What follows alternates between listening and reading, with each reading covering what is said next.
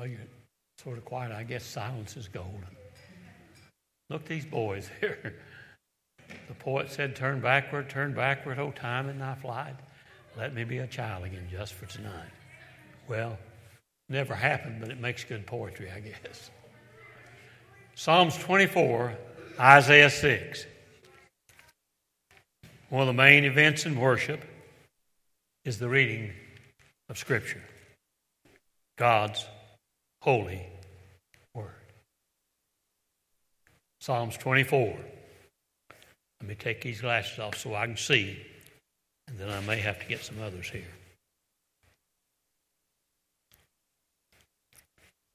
The earth is the Lord's, and the fullness thereof, and they that dwell therein. Isn't that true? For he founded it upon the seas and established it upon the floods. Who shall ascend into the hill of the Lord? And who shall stand in his holy place? He that hath clean hands and a pure heart, and he hath not lifted up his soul unto vanity, nor sworn deceitfully.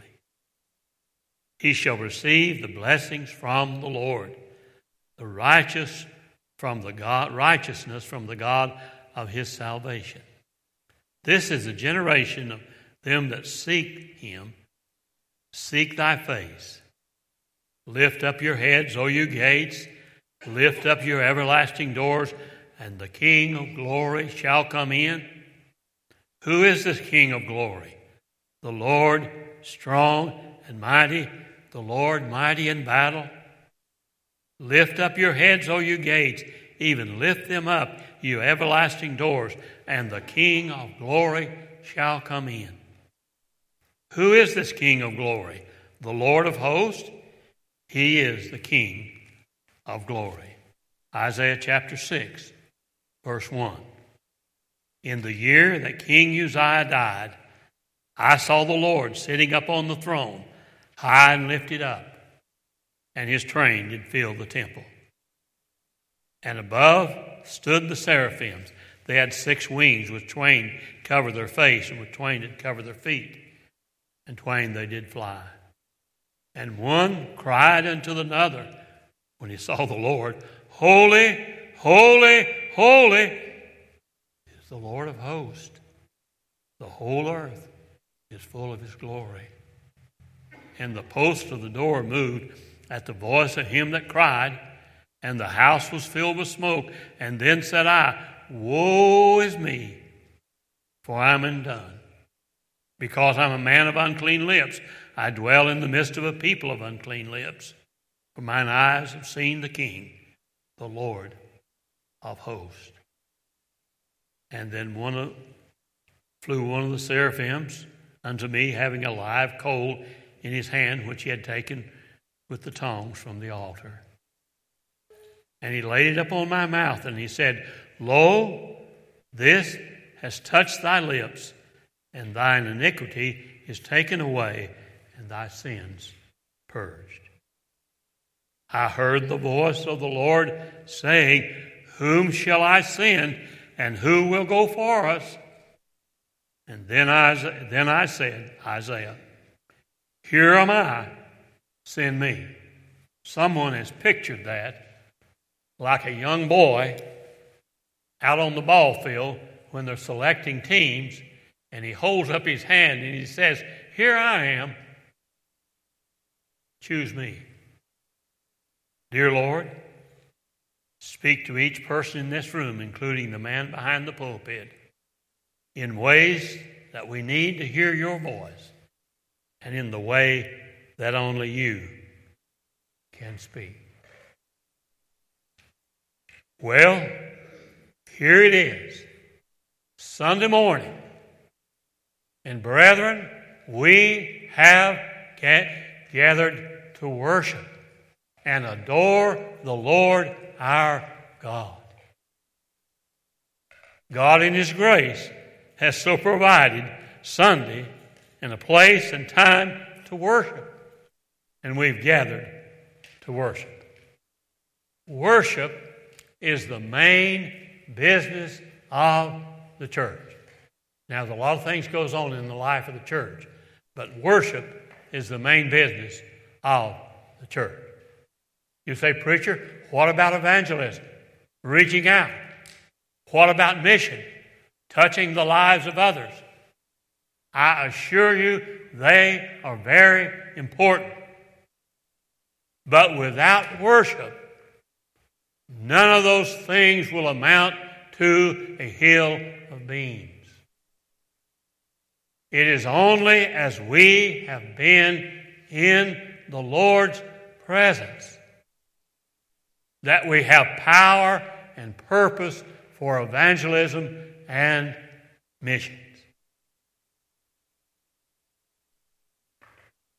Much has been said and written about worship.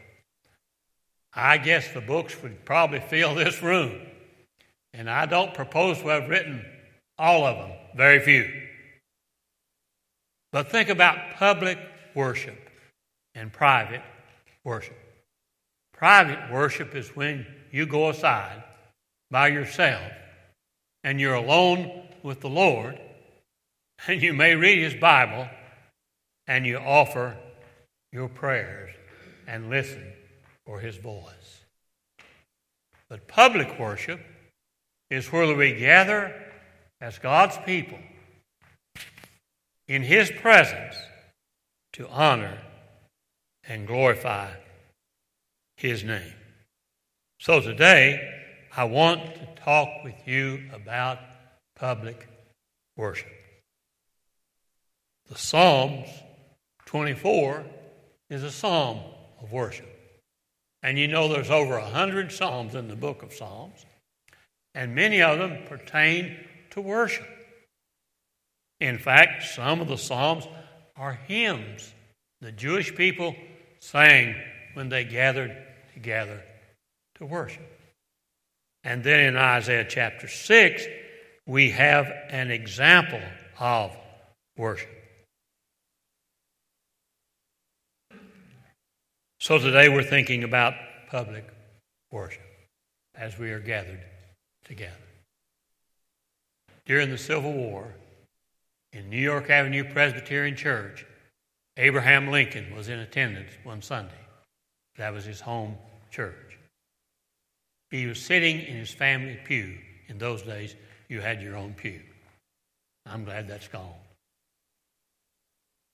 But the pastor got up and announced there will be no more services in this church until further notice. He said, we're turning the church into a hospital for the wounded soldiers of the Civil War. Abraham Lincoln stood to his feet, and he said to the pastor, Pastor, the congregation has not been made aware of this.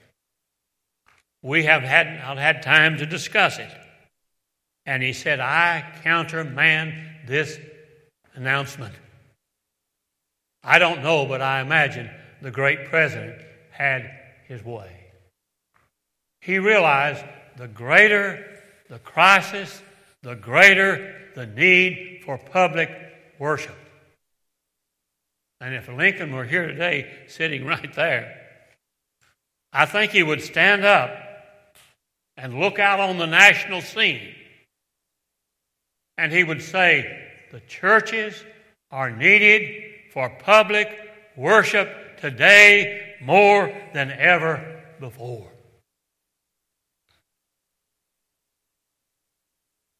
So I want to talk with you about public worship. And the things I say are common and ordinary. You already know them. It's just a matter of reminding all of us. Now, worship is a big subject. A great big subject. No one could cover worship in one sermon. Not even a two-before preacher like myself. Probably not in 100 sermons.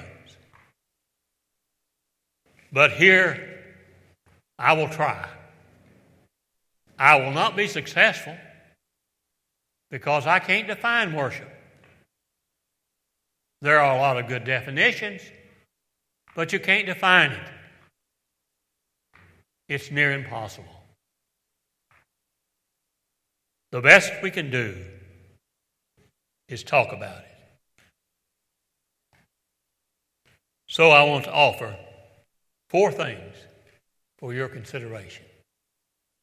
One is, if we worship, there must be time and place for worship. A lot of folks say, "Preacher, I can worship anywhere. At the lake, at the ball game, out in the field. I can worship anywhere." And you know, that is true. You know, God's not locked in this building. He's not locked in Sunday. He's not locked in time in one certain hour, the 11 o'clock hour. But to say we can worship as well one place as another is simply not true. There must be time and place for worship, where God's people gather together and honor His name. If not, why did the Lord give the Sabbath in the Old Testament? Why did He give the tabernacle for the people to gather? And why did He give the temple in Jerusalem? And why did the Lord establish His church in the local community? And almost everywhere in the New Testament, when it mentions church, it speaks of a local church in a local community. If time and place does not matter, why did the Lord do all of that? Why did He establish the church in Antioch and in Rome, in New York and in Nashville and in Elizabethton and in Grace Baptist Church? There must be time and place for worship. Worship cannot be left to chance, happenstance, convenience, or personal preference. There must be a time and place where we gather together and worship. And the Lord, in His grace, has made it possible.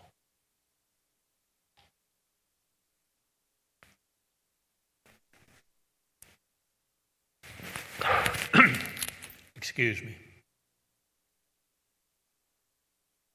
If one ignores Sunday and ignores the place of worship, he or she is living in disobedience and is not a very good witness to the gospel and hinders one's own spiritual well-being. It's clear in the Scripture, isn't it? Forsake not the assembly of yourselves together. That is a clear call and command to gather and worship. So if we worship, there must be a time and a place. And this church has gone to great expense to prepare a building, a place, and has named an hour here at 9 and 11. A time and place for worship. And then if there is worship, there must be preparation for worship. Worship doesn't just happen. There must be preparation. It takes some getting ready. A fellow called me from Florida, and he said he was putting out his second garden this year. He said, "I'm planting my fall garden." He said, "You know, I spent all last week getting ready." Worship takes some getting ready. Someone must prepare this building. That is, they clean it, set up the furniture, make ready for people to gather and worship. And thank God for those who make that preparation. When you come, you have a place to sit, a place to stand, a place to worship. Tom Madden, who is executive director and secretary of Tennessee Baptist Convention, prior to that, he was pastor of First Baptist Church, Tullahoma, Tennessee. He had a very large church and had a full janitorial staff who worked every day. But he said every Sunday morning early, I would go to the church, leave my family to come later. And he said I would go through every room in that big church and make sure that everything was ready for the people to gather, to study, and worship. There must be preparation of the building for people to gather. And then the pastor must be prepared. You know the pastor has a big job. Ain't no little job. He don't just show up on Sunday. He has more than 100 sermons a year. Think of that. And then he has funerals and weddings and other things to do, not counting the hospital. The pastor has a big job.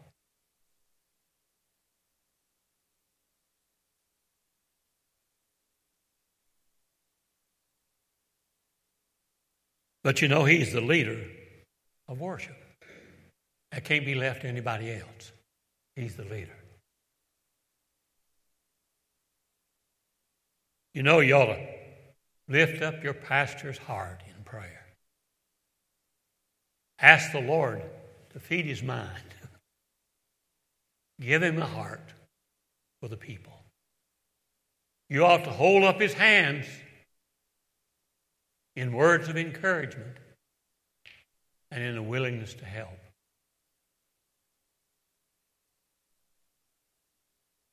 I've been throwing away some things, you know. I don't want my children to have to do all that, you know, when I'm gone. And you know you have a whole lot more stuff than you realize you do when you start trying to throw it away. And everything has sentimental value. It may not be worth a cent, but it has some sort of sentimental value. And you're trying to throw it all away. And I found a card. It was from Kenneth Carrier. He was the principal of East High School from its inception until his retirement. And Kenneth always gave me words of encouragement. He was a man of few words. Though Kenneth has been gone a long time, I could still hear his voice in those words of encouragement.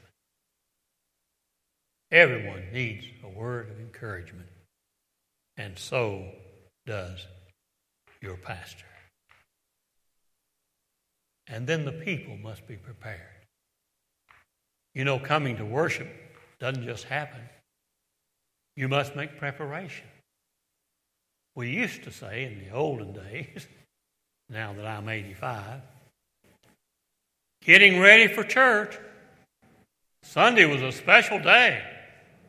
And I know my mama fixed most of her Sunday dinner, not lunch, we called it dinner in those days, but on Saturday. Because Sunday was a special day and folks were going to church, going to worship. I know one fellow came in jackrabbit overalls, a white shirt, and a red tie. That was the best he had, and he wanted to present himself in the best light, going before the Lord, going to church. Sunday takes some getting ready. Worship takes some getting ready. The preparing of our hearts and minds. Getting ready is more than about what we wear. Now, I must say what we wear is important. One might wear a jumpsuit to church, but is that appropriate? But the most important garment one can wear to church is the robe of reverence. The Lord is in His holy temple. Let all the earth keep silent before Him. Going to church takes some getting ready, more than just what we wear. You remember in the Old Testament, the Hebrews got ready a day early. What a difference it would make if all of us, the Lord's people, made ready to go to church in heart and mind on Sunday.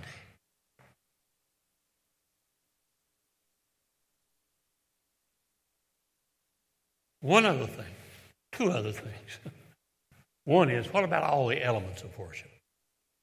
We had music, we have prayers, we have opportunity to give offering.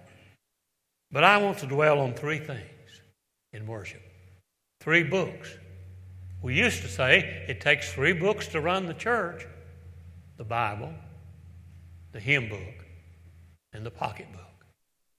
And it takes all 3 to worship. Neither one can be ignored. First of all, the hymn book.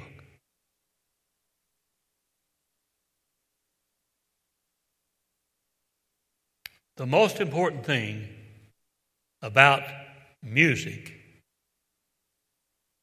is, what does the song say? Do you know gospel truth comes through music and lodges in our hearts and minds and teaches us the things of God?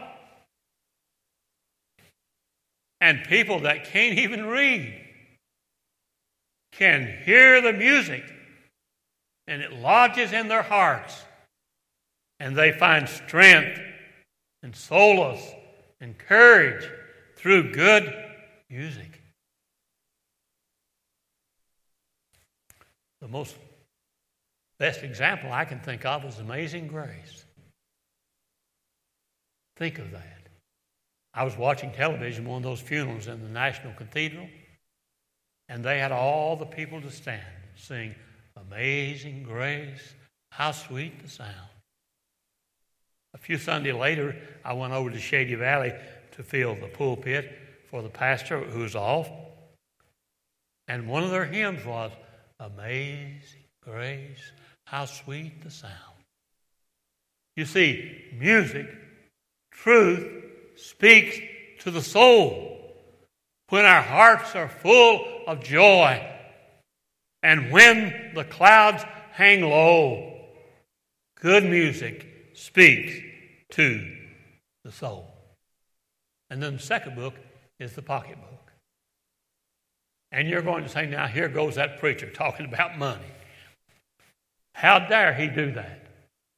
No. It's not about money. It's about worship. Giving is an act of worship. It goes all the way back to Cain and Abel, where one brought an offering and God accepted it. Another brought an offering and God did not accept it. It was all about attitude. How we bring our gifts before the Lord, our attitude affects the Lord and it affects the other person. You remember in the Scripture where it says, if you have your brother has aught against you, don't bring your offering, lay it aside. Make things right with your brother and then come bring your offering before the Lord. Let me say without reservation, giving is an act of worship. Have you ever had somebody give you something and they really didn't want you to have it, but for some reason, whatever the reason, they gave it to you? Giving is to be a free act of our heart and spirit unto the Lord. And then the third book is the Bible. It's last, but it's not least. There must be a place for reading the Scripture as we have done this morning, and for an explanation or the preaching of the Word.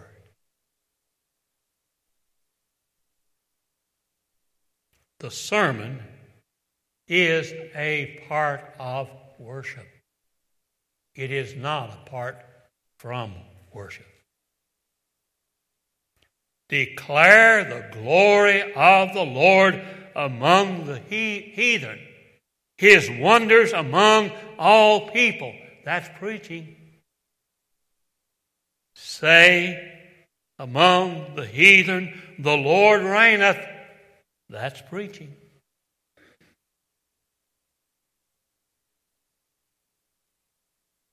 The church does not live by preaching alone. But time, experience, and the Bible tells us it cannot live without it. The sermon, the reading, and the preaching is part of worship. Well, my wife said I talked too long this morning, so I'll try to cut it back a little bit here. It might seem a little bit broken, but I'll try to do that anyway.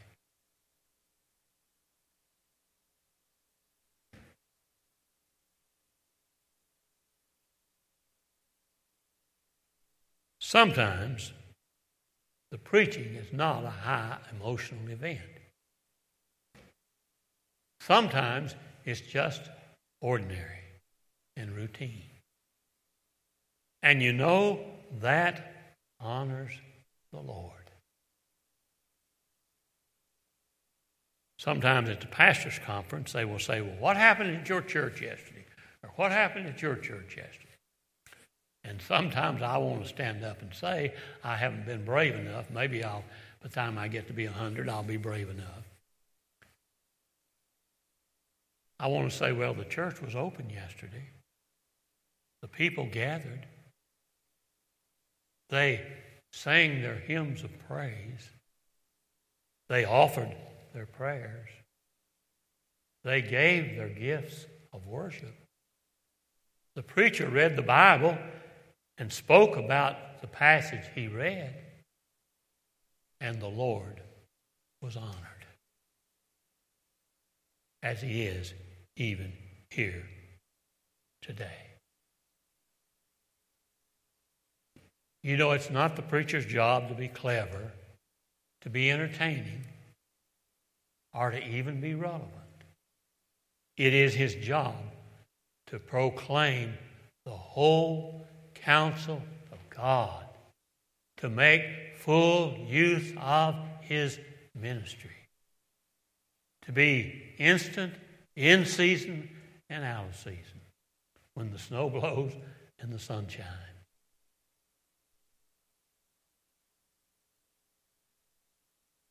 Spurgeon was standing at the door one Sunday, Charles Haddon Spurgeon. Some think the greatest preacher of all time since the Apostle Paul. And one lady said she wanted to compliment the pastor on his message. And Spurgeon said, "Don't praise me." He said, "I don't deserve it." He said, "It is the unity of this congregation who holds up the hands of their preacher in prayer that almost anyone could preach in this pulpit." Preaching of the sermon is not a solo act. It is a cooperation between the pastor and the people, holding up the pastor's hands, saying, "We believe the gospel, and we want other folks to believe it as well."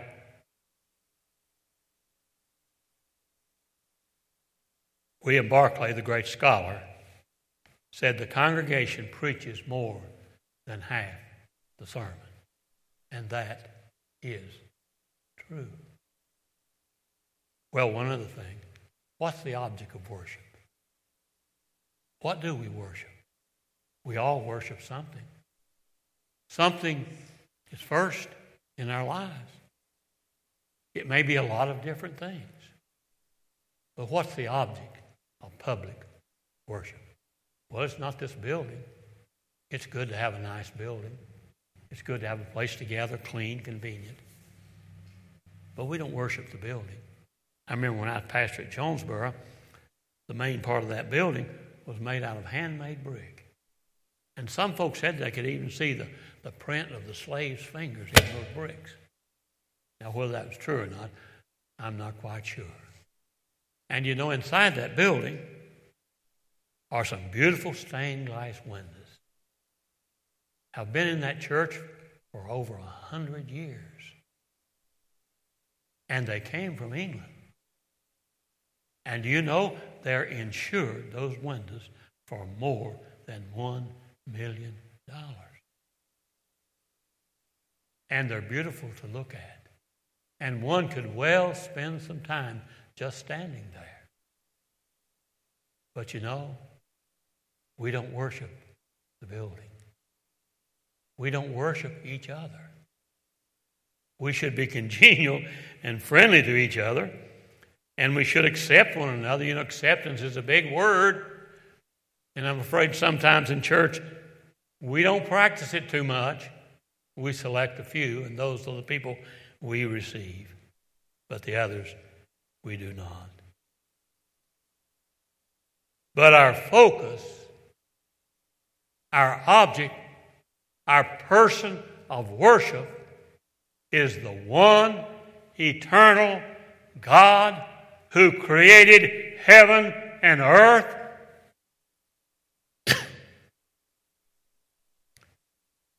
And who reveals himself in Father, Son, and Holy Spirit, the Trinity. Three different functions, yet one. Mystery, indeed, it is. But as we bow our heads and hearts and give praise and honor and love and devotion to that one eternal God.